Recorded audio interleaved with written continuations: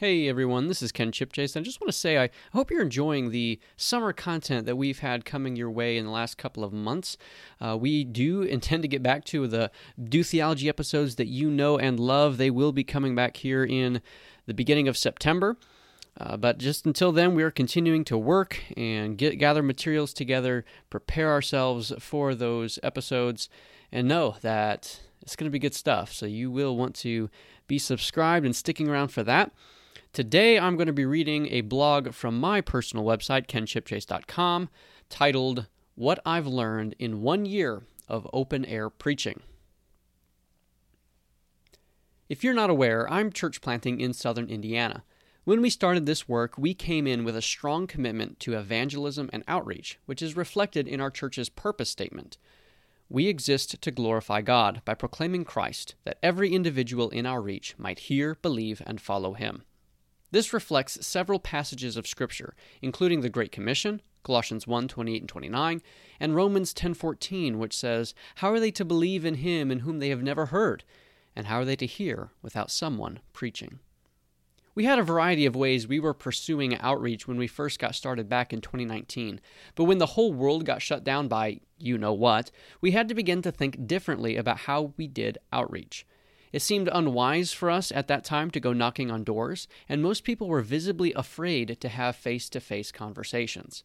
So we had a dilemma. People needed the hope of the gospel all the more in a time of public fear, but people were more closed off to personal interaction than they had ever been in my lifetime. So, I started doing open-air preaching. I honestly never thought that I would be one to engage in open-air preaching. I had tremendous respect for guys like Ray Comfort, Todd Friel, Cy Ten Bruggencate, and others, but did not view my own personality as one that lent itself to the practice. But when my other avenues of outreach were shut down, I still had a burden to get the gospel to people any way I could, and open-air preaching seemed like a viable option. As I explored the possibility, I did some reading about the history of open-air preaching, and I learned the rich history that the practice has had in the life of the church. God has used open-air preachers since day one of the church to spread the good news, and all throughout church history there were always public heralds who were willing to stand on a street corner and preach. Some have done this poorly, and we must sadly admit there is a certain reputation that is associated with street preachers as a result. But God has used street preachers nevertheless. Some criticize the practice as being old-fashioned and ineffective for modern society. But as I examined history, I did not find that the practice was ever pursued because of its perceived effectiveness, but because people need the gospel. And some of the most well-respected open-air preachers in history, they were also criticized as some of our modern street preachers are. And yet, God has consistently worked through the lives of faithful preachers to bring many to Himself. And to that I say, praise the Lord. So, having done that study, I jumped in. I found some individuals who were already doing it. I watched them, I learned from them, and I started doing it myself. There are two places where I have preached. One is at the local abortion clinic, pleading with parents not to kill their children. And two is at a local park where hundreds gather for various events. Now that it's been around a year since I've started this practice, I was reflecting on some of the things I have learned, and I wanted to share these with you. 1. It's still hard to open my mouth.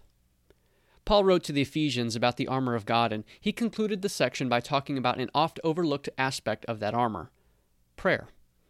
As he urged the Ephesians to pray, he also asked for prayer for himself. He writes, "Pray also for me, that words may be given to me in opening my mouth boldly to proclaim the mystery of the gospel for which I am an ambassador in chains, and that I may declare it boldly as I ought to speak." I feel the need for prayer every time I go to do open-air preaching. Open-air preaching is not something that comes naturally to me. It is not something I necessarily get excited about in my flesh. There is even an unholy timidity that presents itself, and I often would much rather stay at home with my books. Even though I've been going out to do open-air preaching week after week for around a year, every time I stand up, it still takes effort to open my mouth and actually begin preaching. There are a few things going on here. First is fear of man. In my flesh, I'm worried about what other people will think of me. I want people to like me, and I don't want to do anything that might jeopardize that. Second is a fear of confrontation, and this is related to the last point, but I'm not naturally a confrontational person, so I often get nervous when speaking in an environment where I am almost guaranteed a confrontation. Third is spiritual warfare. Not only is there the war of my own flesh against the Spirit of God with my fear, but there are external forces at play as well. I'm there with the gospel, and so the evil one will do whatever he can to prevent me from speaking. Each of these factors needs to be addressed from a biblical perspective. Where sinful fleshly fear is at play, I need to kill that. I need to seek God's strength to overcome and be who and what he has called me to be. I need to pray for boldness and ask others to pray for me as well, and pray for protection against the spiritual warfare that is coming against me. Would you pray for me that I would open my mouth and speak boldly as I ought to speak? 2. Prayer makes a difference. I mentioned the need for prayer in the last point, and it really is such a crucial aspect of this and really every other ministry. Early on, when I was first getting started, I found myself praying a lot because I was stepping into a new ministry with little experience or safety net. Later on, as I began to get more comfortable, I found myself praying and preparing less. I would wing it more. And what I found was that I stumbled over myself more. I was less sharp in conversations. I felt more inadequate for the task. And rightfully so. I mean, what arrogance to think that I could simply get up one day and go engage in the public square about spiritual matters without spending time in heart preparation in advance. I should not be preaching if I have not prepared myself before God beforehand. But on the days I did prepare my heart for the task in prayer, I found that it made such a significant difference in my confidence, delivery, and interactions. The timidity was far reduced, and God's word was proclaimed with greater authority, passion, and clarity. Prayer makes a difference, at least in part because it prepares my heart for the task at hand. 3. I must fight pride to the death. There is irony in this point. I mentioned above that in my flesh I have unholy fear that I battle every time I go out. Well, since I've acknowledged that, how could I ever become proud? Well, when I do battle with that fear and I overcome it, the danger is then arrogance. I did it. I overcame my fear and apprehension. I'm preaching the gospel. What a great person I am for being willing to subject myself to ridicule for the name of Christ. How wonderful I must be that I have conquered my own fears for the sake of the gospel. Yikes. I really appreciated Ray Comfort's words when Jeremy Howard and I had the opportunity to interview him on the Do Theology podcast. In response to a man who confessed that he had a problem with pride, a wise mentor of his replied, "Why?" Ray went on to say, "That about sums it up. Why? What do you have that you didn't receive? Have you looked in the mirror lately?" Ray's point was simple. If you're willing to be honest, you've nothing to write home about. Pride is a common but ridiculous response to anything we do. And so I must fight it. I need to look in the mirror and remember the sinful fear I had just moments ago. I need to remember how feeble and frail my flesh is. And I need to remember that everything I have and am is only because of the grace of Jesus Christ, and without him, I am nothing. Pride has no place in the life of an open-air preacher. 4. I must preach the gospel. I mentioned that I preach at 2 locations, the abortion mill and a local park. At the clinic, there is a specific sin issue on display and a life literally on the line, so much of my time is spent pleading with mothers and fathers to have mercy on their children. Much of my language is centered around that, and rightfully so. But I cannot stop there. I cannot allow that issue to prevent me from preaching the gospel. I need to remember that the sin of abortion is present only because of rebellion against God, and the only eternal solution to that rebellion is the gospel.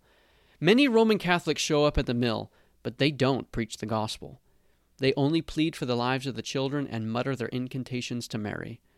They are occasionally successful in convincing a couple to keep their baby, and praise God when that happens. But they don't have the words of eternal life. Those parents are still at risk of spending an eternity in hell. So yes, I will work to save the lives of the children, but I must also preach the gospel that God might save the parents.